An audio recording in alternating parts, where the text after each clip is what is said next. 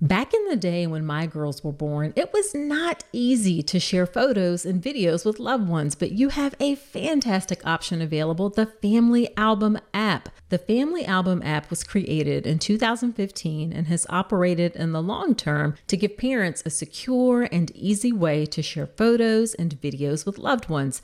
It's a totally secure personal haven for your family's memories. I love that there's no third-party ads, no unwanted eyes. Now, let me share some of the great features that make the Family Album app a go-to app. First off, the app automatically sorts photos and videos by month, allowing you to swipe back in time and see how your child has grown. No more scrolling through endless feeds or searching through folders. Another cool feature about the Family Album app is you can order 8 free photo prints every month to be delivered to your home.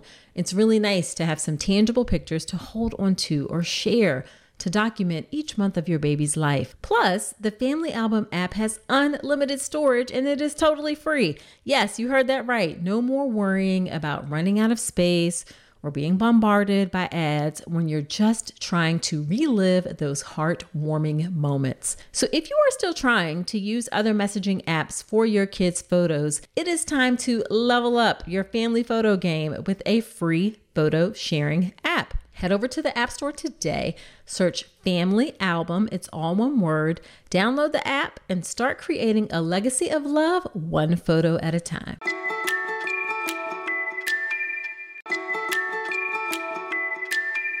Don't let diaper rash come between you and your baby. Diaper rash can be one of the worst experiences your little one has to go through, and keeping their delicate skin happy and healthy shouldn't require a spatula to apply thick, goopy treatments that can be just as irritating and uncomfortable as the diaper rash.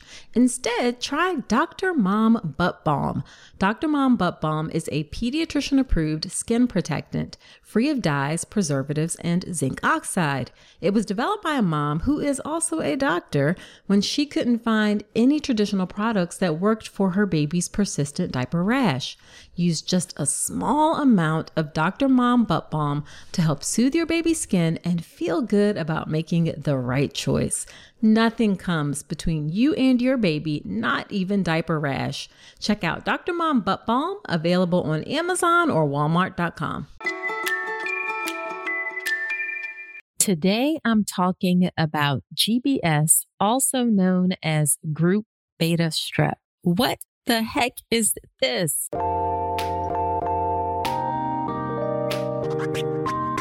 Welcome to the All About Pregnancy and Birth podcast. I'm your host, Dr. Nicole Calloway Rankins, a board-certified OBGYN physician, certified integrative health coach, and creator of the Birth Preparation Course, an online childbirth education class that will leave you feeling knowledgeable, prepared, confident, and empowered going into your birth.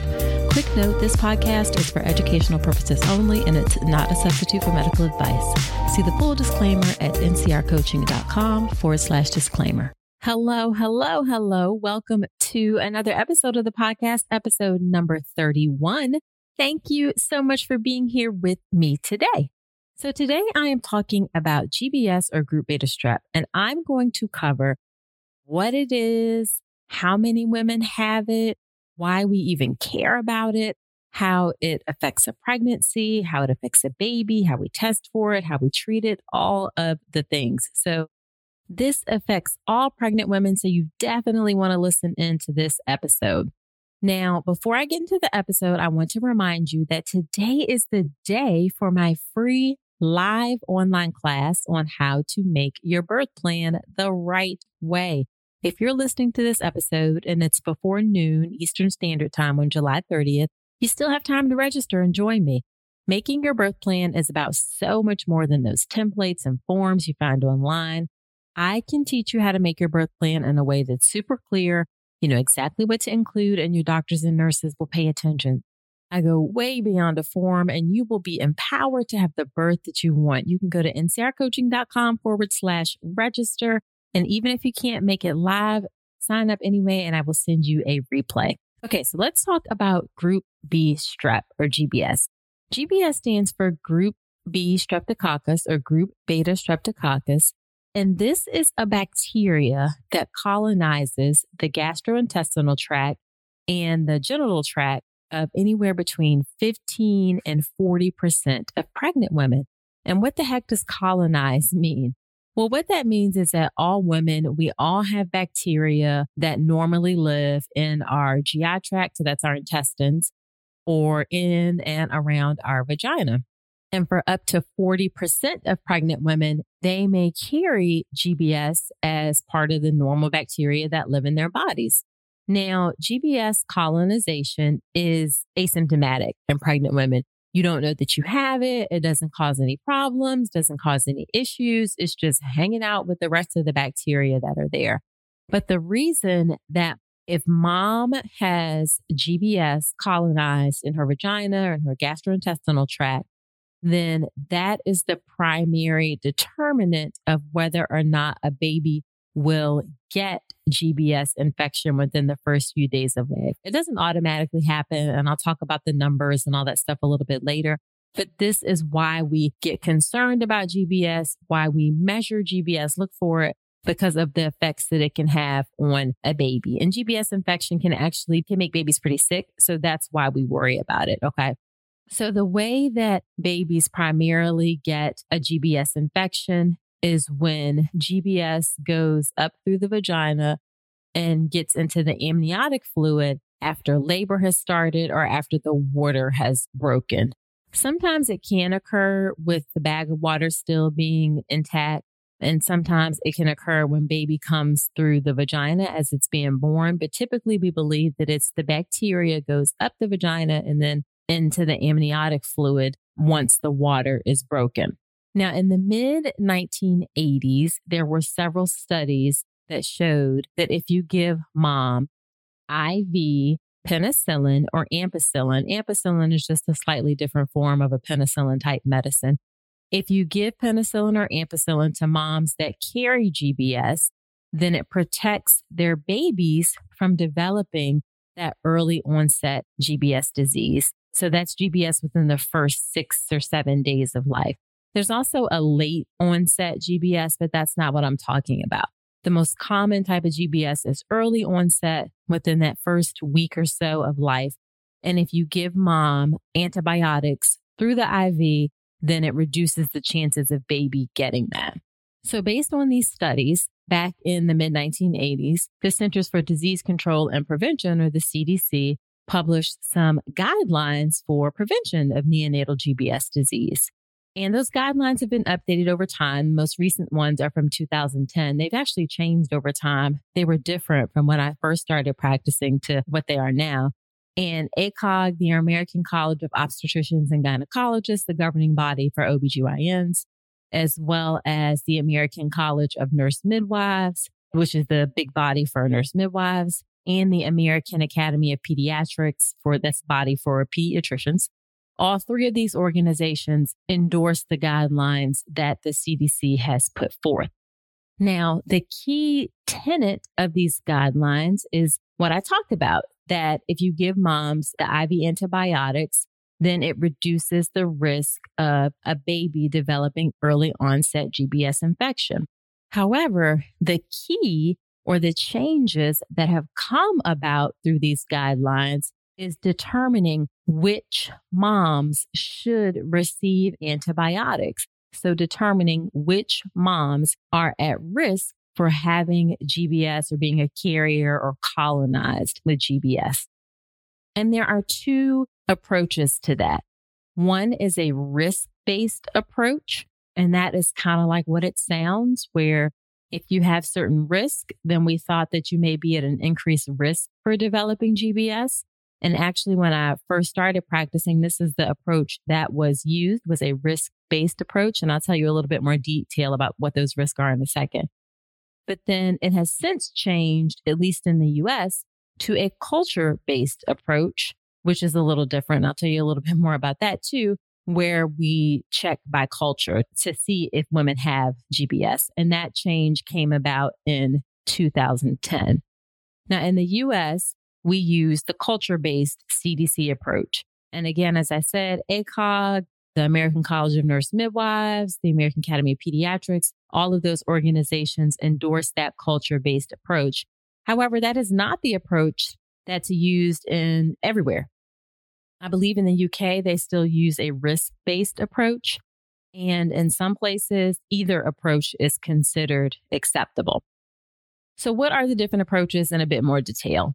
Okay, so the risk-based approach, what that does is that we look for risk factors that a woman may have or certain characteristics that kind of indirectly give us a clue that the baby is at increased risk of developing that early onset GBS disease, that mom is colonized and baby is at an increased risk. And what those specific risk factors are is if mom has a fever during labor greater than 100.4 degrees, delivery before 37 weeks, so a preterm delivery, if the water is broken for greater than 18 hours, if mom had a previous baby that was affected by early onset GBS or even late onset GBS, or if mom had GBS in her urine during pregnancy. So those risk factors, fever, preterm, water being broken greater than 18 hours, previous GBS, GBS in urine, those were the risk factors that we used in order to determine if a mom was at increased risk. And if you had any of those risk factors, then you received penicillin or ampicillin while you were in labor. We still actually use those risk factors if the culture-based method that I'm going to talk about wasn't done for some reason during pregnancy. So we still keep those factors in mind. Expecting parents who are looking for great nursery decor, this message is for you. As you prepare for the beautiful journey ahead, let Home Threads be your partner in creating a serene nest for your growing family. At homethreads.com, explore a collection designed for comfort and style during this special time. From cozy nursery essentials to soothing rocking chairs, Home Threads has everything to create the perfect home for your little one, and always at the best value. If you like unique items, then you definitely need to check out Home Threads. We got a silver picture frame from Home Threads that is absolutely beautiful. It's one of those timeless, classic items that will last for years to come, and it fits in any space in your home. Be sure to visit homethreads.com/Dr. Nicole today and receive a code for 15% off your first order. Home Threads, love where you live. Now, the culture-based approach, and this is what we do here in the US. The CDC recommends that all pregnant women are screened between 35 and 37 weeks using a rectovaginal screening swab. And I'll talk about how that works, the testing, in just a minute.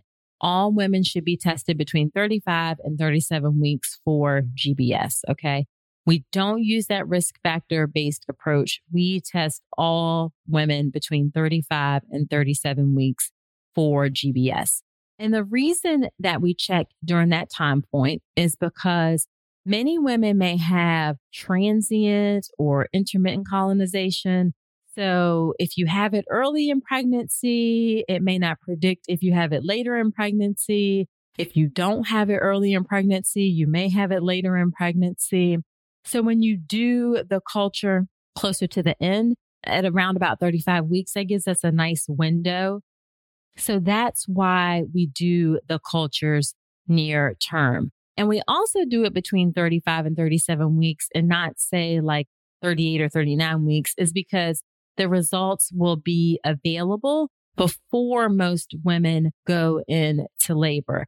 And we also know that those results are pretty valid for about 5 weeks. So 5 weeks is a good time frame to know that the results are valid. If it's been more than 5 weeks that a test was done, for example, if you had preterm labor or something to those lines, if it's been more than 5 weeks since the GBS was done, it should really be repeated again. Okay. Now, cultures are also done with every single pregnancy. So even if you had GBS swabs last pregnancy and it was negative or positive, either one, whatever, we're still going to repeat it with every single pregnancy. And the reason that's the case is because anywhere from 50 to 60% of women who are colonized in one pregnancy will not be colonized during the next pregnancy. The bacteria that we have in and on our bodies changes. So we check every single time in pregnancy. Now, there are a few women who we do not check for GBS. Okay. So we do not check for women who have GBS in their urine during the current pregnancy. So if you're currently pregnant and you have had GBS in a urine culture, all pregnant women get a urine culture towards the beginning of pregnancy, like as part of the initial evaluation. So if you had GBS bacteria show up basically at any level in that culture, then we don't test you later on. If you, for some reason, had some symptoms of a urinary tract infection and you had a urine culture done and you had GBS in your urine, that GBS bacteria was shown, then we don't test you again at 35 to 37 weeks. And the reason then that is the case is because even if you have GBS in your urine, and even if it's treated and a repeat culture has shown that the GBS has gone away, GBS in the urine is a marker for what we call heavy colonization. So that means that you have lots of GBS in your body, or I should say in your genital tract, gastrointestinal tract. And even if we treat it in the urine and we show that it goes away, treating it in the urine doesn't eliminate it in the vagina or in the rectal area. So if you had GBS in your urine at any point during pregnancy, then you should be treated during labor. We do not repeat the culture between 35 to 37 weeks. The other instance where we do not repeat the culture, or not do the culture, I should say, is women who have previously given birth to a baby that had GBS disease, that contracted GBS disease. Once that happens once, then we don't, take a risk and test again. You're just going to automatically get treated for any future pregnancies. So how are these GBS swabs done? They are little Q-tips, like long Q-tips. They're not terribly huge or anything like that, like ear Q-tips, cotton swabs, same sort of size. And they should be done before any type of digital exam to check the cervix. And I say that because a lot of providers will use that 35 to 37 week time point to check the cervix. I personally never did it because I didn't find it terribly helpful. They check to see if you're dilated. You're probably not going to be dilated if you haven't had a lot of contractions. It is a bit helpful to determine the position of the baby and whether or not the head is down. But for me personally, I could do that fairly good by feeling. So anyway, some providers do check your cervix at 35 to 37 weeks when they do the GBS, but the GBS swab should be done before the cervix gets checked. No lubricants should be used. And again, it's a small swab. The swab needs to go in two places. It needs to go in the lower vagina, so just inside the vagina, like in maybe an inch or so. And it also needs to go around in the rectum to get the sample from the GI tract, and it needs to go through the anal sphincter. So that's the part that helps you stop poop as it's coming out. So it's going to feel a little bit uncomfortable with the swab going through. I'll tell you, it feels a little like, ooh, like, okay, but it's quick. It doesn't last long. So the swab needs to go again in your vagina and your rectum. You don't need a speculum. Actually, it's recommended not to have a speculum. And you also don't need to swab other places like the cervix. You don't need to swab around the urethra, which is the opening to the bladder. You really just need to do just the lower vagina and the rectum. You can use one or two swabs. If you use one swab, you start in the vagina and then go to the rectum. You don't go the other way. And if you use two swabs, then you just do one in the vagina and one in the rectum. Now, the specimens can be obtained by your provider, but you can also do the specimens yourself. Studies show that self-sampling is just as accurate as long as you are taught how to do the swabs the right way. So if you would feel more comfortable doing the GBS swab yourself, then ask your provider if you can do it. Studies show that, again, the results are just as accurate. Now, you will have to do it in the office because the test swabs have to be transported fairly quickly. So you can't like take it home and bring it back. You will have to do it in the office. But if you feel like you would be more comfortable doing the GBS swab, then ask, because you should be able to do it. Again, it's not that hard. You just stick it in your vagina a little bit, stick it in your rectal area a little bit, and get the sample. Now, the results take about 48 hours to return. Like everything else, they're not 100% accurate, but they are pretty accurate. About 4% of women will have a false negative. But again, it takes about 48 hours for the results to come back. They actually look and see like old fashioned, are the bacteria growing when you plate it out? If you remember science and chemistry or biology, I guess, looking at bacteria grow. So it takes a little bit of time to determine for sure that the bacteria are not growing. Now, one thing that's really important that's communicated at the time of the test results is whether or not you have a penicillin allergy. Because remember, I mentioned earlier that GBS is treated by either penicillin or ampicillin. Those are the two medicines that we know work the best to treat it. However, if you have a penicillin allergy, then obviously you can't take those medicines and we have to come up with something else. Now, there is a medicine that we know works well to treat GBS that is not penicillin. It's something called clindamycin. However, 20% of the strains of GBS bacteria that are out there are actually resistant to clindamycin, and clindamycin won't treat them. Okay. So we have to be sure that the type of GBS that you have, if you have it, is actually sensitive to clindamycin. So they need to do something called susceptibility testing if you have a penicillin allergy. So let me say that one more time. So if you have a penicillin allergy, when at the time the test is done, be sure that your doctor knows that and has noted it on the sample form for when they, send the sample off, because they need to make sure that if you do have GBS, that the type of GBS that you have will be susceptible to clindamycin. And the reason this is important is because if it's not susceptible to clindamycin, then we have to use a really big gun antibiotic called vancomycin. And we try to reserve use of vancomycin for really, really special circumstances because it's a powerful antibiotic. Now, there are rapid GBS tests available that can give results in less than 2 hours. So that's another option. However, they are expensive. You cannot do susceptibility testing with those, and they are not as accurate as the culture method. So the CDC doesn't recommend using them routinely. Some hospitals may use the rapid GBS if you come in labor and we don't know your GBS results, but not a lot of hospitals do that. So the really preferred method is the culture-based method. That's what's recommended here in the US.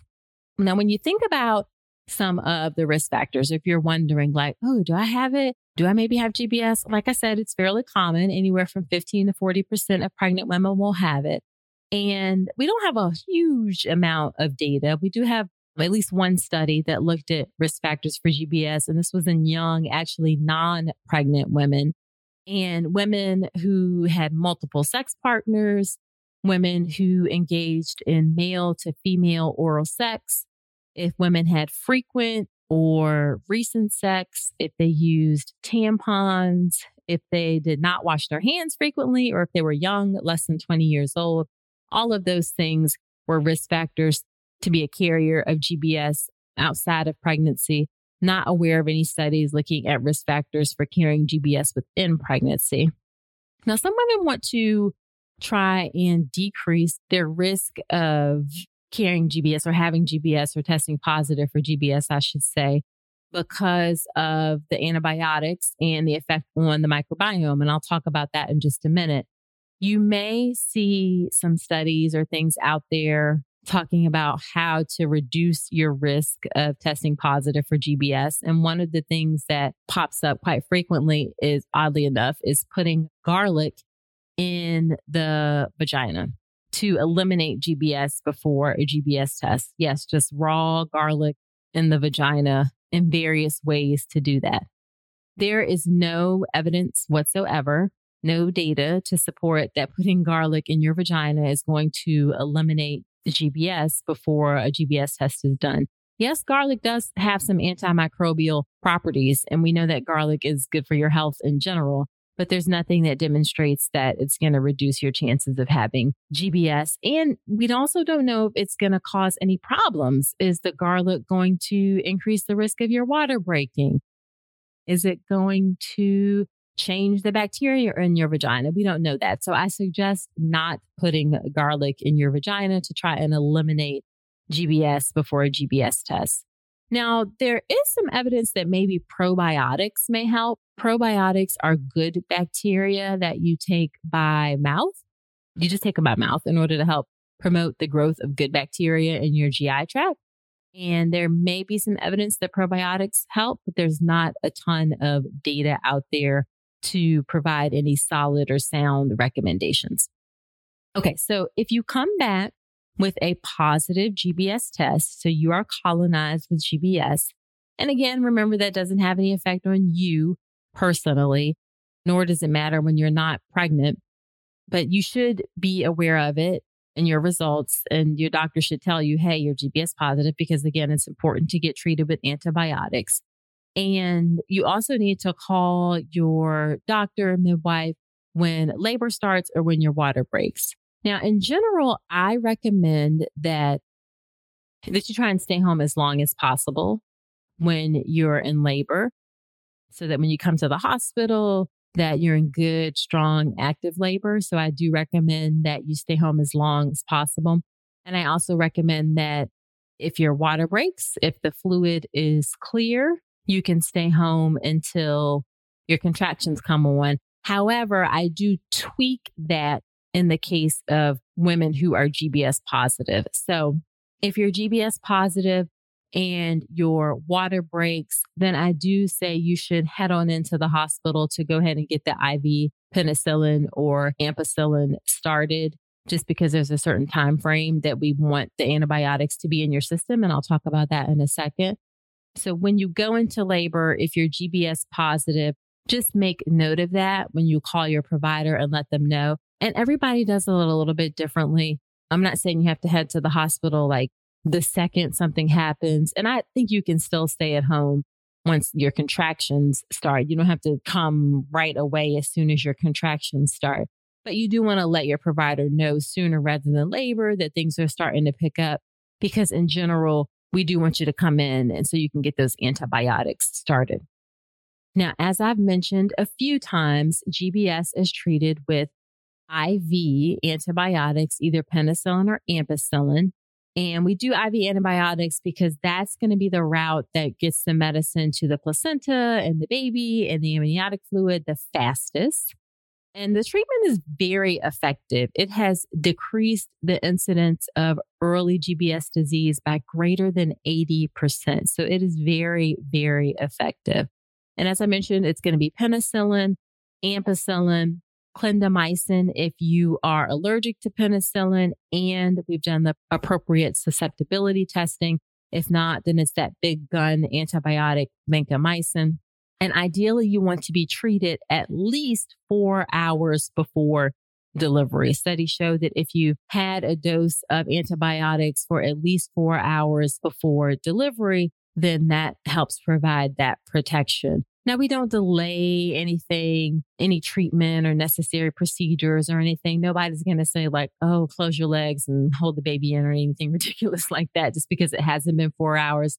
That's the ideal time, but sometimes that doesn't always happen. One thing we will not do, we will not electively offer to break your water if you're GBS positive and you haven't had at least 4 hours from when you got the antibiotics. So that is one thing we definitely will not do. But if your water breaks on its own and you haven't had 4 hours, or if you deliver, it's only been 2 hours since you got the antibiotics, it kind of is what it is. Now, since delivery is not predictable, we give the antibiotics right away. So when you come in, you're going to start getting the antibiotics. Now, you don't have to stay hooked up to the IV. I know this is something that women worry about who want to do an unmedicated birth, is that you're going to be hooked up to this IV, but you do not have to stay hooked up to it. The medicine goes in over 15 to 30 minutes. If it's the vancomycin, though, it does take longer. It takes about an hour for that to go in. You do have to stay hooked up to the IV during that time. But once the medicine is finished going in, you can get unhooked from the IV and move around, get in the tub, cover the IV site, all of that just fine. You may also ask about whether there are other options other than IV treatment, and we don't know of any. We don't know of medicines that can be given in the muscle. We don't know that oral medication works. Really, the studies and data that we have, it's best treated with IV antibiotics. There is one subset of women who will not get antibiotics, even if they are GBS positive, and that is women who are undergoing a scheduled cesarean birth and they haven't had any labor and their water hasn't broken. If you know that you're having a scheduled cesarean birth, then you do not need antibiotics, even if you're GBS positive, because we know in that circumstance, the risk of transmission is very low. We still test everyone for it because occasionally women who are having a scheduled cesarean birth, their water breaks before the time of their scheduled section, or they go into labor before then. So we still want to know the information, or they change their mind at the last minute and decide they want to do a TOLAC or trial of labor after cesarean or VBACs or vaginal birth after cesarean. So we do want to test all pregnant women. However, if you know that you're undergoing a scheduled C-section, even if you have GBS, then you don't need the antibiotics. Hey, so you made it this far in the episode, and I'm thinking it's because you enjoyed this podcast. Well, if that's the case, then I have a favor to ask. Creating and producing the All About Pregnancy and Birth podcast has been one of the greatest joys of my life. I'm so grateful to have each and every one of you on this journey with me. Your support and engagement means the world to me, and it's what helps keep this podcast going. But here's the thing.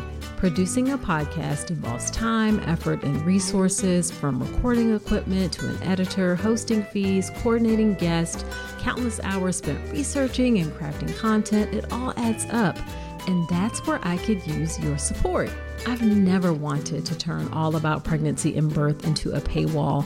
I want it to remain accessible to everyone. That's why I've set up a way for you to support the show financially if you're able and willing. If this podcast has helped you during your pregnancy, your birth, or your life, I'm asking you to consider contributing to the show. Your support will help cover production and team costs and ensure that I can continue delivering the episodes you love. So in the month of March, head to drnicolerankins.com/support and contribute whatever you can. Your support, no matter how big or small, makes a significant impact. It helps us continue delivering high-quality content and ensures the future of All About Pregnancy and Birth. Again, that's drnicolerankins.com/support. Thank you so much for being part of the All About Pregnancy and Birth community. Now back to the show.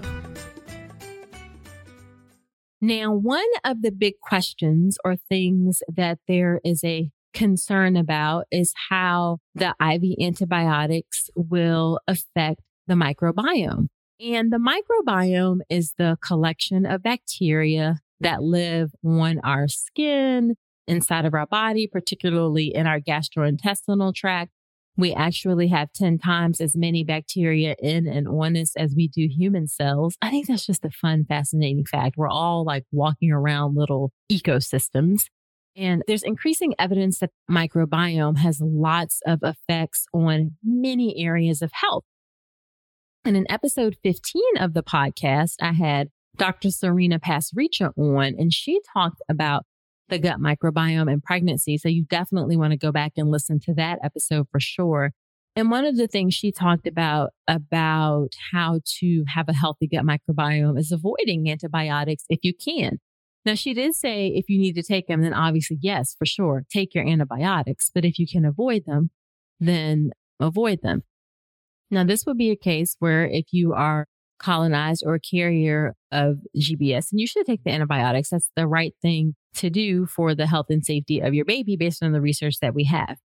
However, we do know that antibiotics will affect the microbiome. Antibiotics kill bacteria, good or bad. Now, there's not a ton of research out there, but from the research that we do have, we found that women who receive IV antibiotics during labor, it will reduce the beneficial bacteria or increase the non-beneficial bacteria on your baby the gut microbiome, particularly, at least temporarily. Okay. So when you get IV antibiotics during labor, it will change the gut microbiome by reducing the good bacteria and increasing the non-beneficial ones, at least temporarily.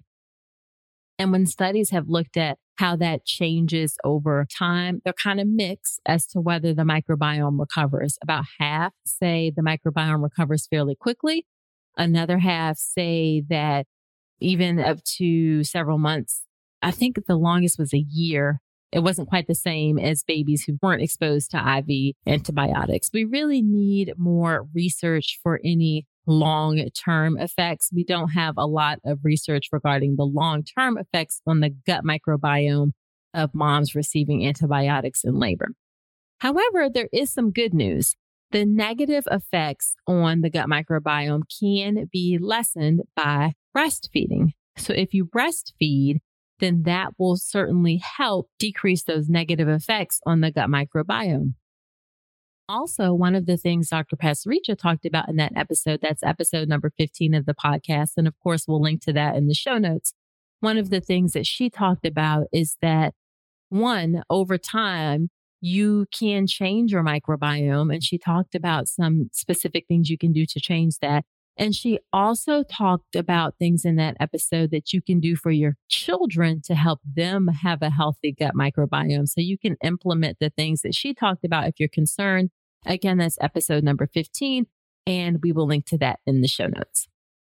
Now, real quick, I want to end with why do we get concerned about GBS? What exactly happens for babies who are affected with early onset GBS? Now, early onset GBS disease, and that's again, GBS within those first few days of life, 6 or 7 days of life, it's not very common. It's about 0.24 cases per 1,000 live births in 2016. So there are about 4 million births in the United States each year. So 0.24 cases per 1,000 live births with 4 million live births in the US. That translates into about 1,000 cases per year, at least in 2016, of GBS. And that's down from 1.8 cases per 1,000 live births in 1990. And that huge decrease is because of using the antibiotics like we talked about. So it's not very common, but because so many women give birth, again, it's going to be about 1,000 cases per year. There is an ongoing racial and ethnic disparity. Black babies are at a greater risk of infection than white babies. For Black babies, the risk is 0.51 per 1,000 live births, whereas 0.17 per 1,000 live births. Now, the way that early onset GBS disease manifests itself in the baby is primarily through 3 ways. One is sepsis, and sepsis is infection of the bloodstream, essentially. And early onset GBS, that will manifest between 80 and 85% of the time as sepsis. Another 10% of babies will have pneumonia, and another 7% will have meningitis, which is infection around the meninges, which is the covering of the brain. Most babies will have symptoms very quickly within the first 24 hours or so. And the way that early onset GBS is treated, one of the mainstays of treatment, of course, is antibiotics, and it's going to be 10 to 21 days of antibiotics. Babies are also going to receive supportive care, and that supportive care may include a variety of things. If baby has a bad pneumonia is infection of the lungs, then they may need to be on a ventilator. They may have anemia from sepsis. They may need to get blood transfusions for that. Sometimes when babies get very sick, they develop seizures. So the supportive care involves all of that. But again, as I said, it's not very common that it happens. As far as how many babies will die from early GBS infection, those babies that get early GBS infection, then 2 to 3% of full-term babies with early GBS infection will die. That is higher for preterm babies. It can be as high as 20% or so for preterm babies, depending on where you are in the pregnancy. And unfortunately, that risk of mortality remains even after discharge from the hospital. So among babies who are affected with early onset GBS, if they survive the hospital discharge, which most will, the risk of mortality, studies have shown, will remain elevated through the first decade of life. And in one study, the risk of mortality was approximately threefold higher in GBS infected children compared with uninfected children. So that's a serious risk. And then babies can also have potential ongoing problems. They're at risk for long-term issues. In addition to that increased death risk, they're also at risk for developing cerebral palsy, for having intellectual disability, for developing seizures, hearing loss, visual impairment. They have a higher likelihood of requiring hospitalization during the first 5 years of life compared to babies that weren't infected. So this is why we take this very seriously, because some of the consequences can be very serious. Death is a possibility and long-term problems are a possibility. Not likely to happen. The vast majority of women who are carriers of GBS, you'll get antibiotics and everything will be fine.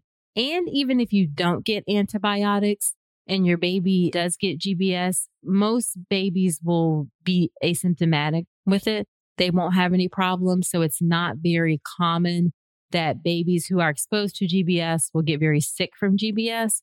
But if they do get GBS, then we know that those long-term potential problems are there and we want to avoid that if possible. I hope all of that makes sense. Okay, so to recap, GBS colonization affects up to 40% of pregnant women.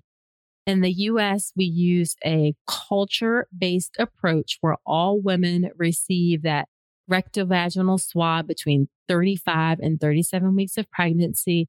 Your provider can do it, or you can do it yourself. If you had GBS in your urine, or if you had a prior baby who was infected with GBS, then you will automatically receive antibiotics while you're in labor.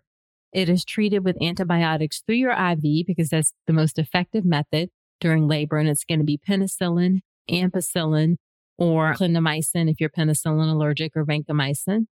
And we know that treatment may affect your baby's microbiome, but breastfeeding can help with that. And in episode 15 of the podcast, Dr. Pasricha talked about some things that you can do for your kids to help them develop a healthy microbiome. So you can check that episode out. All right. So that is it for this episode. Come join us in the All About Pregnancy and Birth community on Facebook, where we can continue the discussion. We'll link to the group in the show notes. I'm curious if you know anybody that has a baby that was affected by GBS, or if you yourself had a baby that was affected by GBS, for sure, come check us out and let us know in the group. In the group, you can also connect with other pregnant mamas. I have a doula who manages the group, so you definitely want to be a part of it. That's the All About Pregnancy and Birth community on Facebook. Also, be sure to subscribe to the podcast in iTunes or wherever you listen to podcasts. And please, I'd appreciate you leaving an honest review in iTunes. I love reading the reviews. I give shout outs to folks on episodes, and it also helps other women find the show. So I would appreciate it so much if you left a review for me in iTunes. And don't forget about the live online class on how to make your birth plan. If you're catching this before noon on July 30th, noon Eastern Standard Time, there's still time for you to register. Go to ncrcoaching.com/register. Now, next week on the podcast, we have a birth story. Kristen had a lovely vaginal delivery in the hospital, and I am excited to share her story. So come on back next week. And until then, I wish you a healthy and happy pregnancy and birth.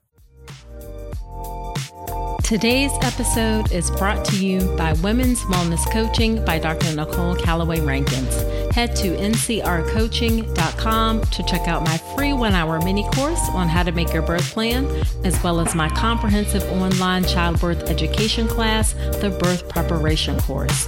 With over 8 hours of content and a private course community, the Birth Preparation Course will leave you knowledgeable, prepared, confident, and empowered going into your birth. Head to ncrcoaching.com to learn more.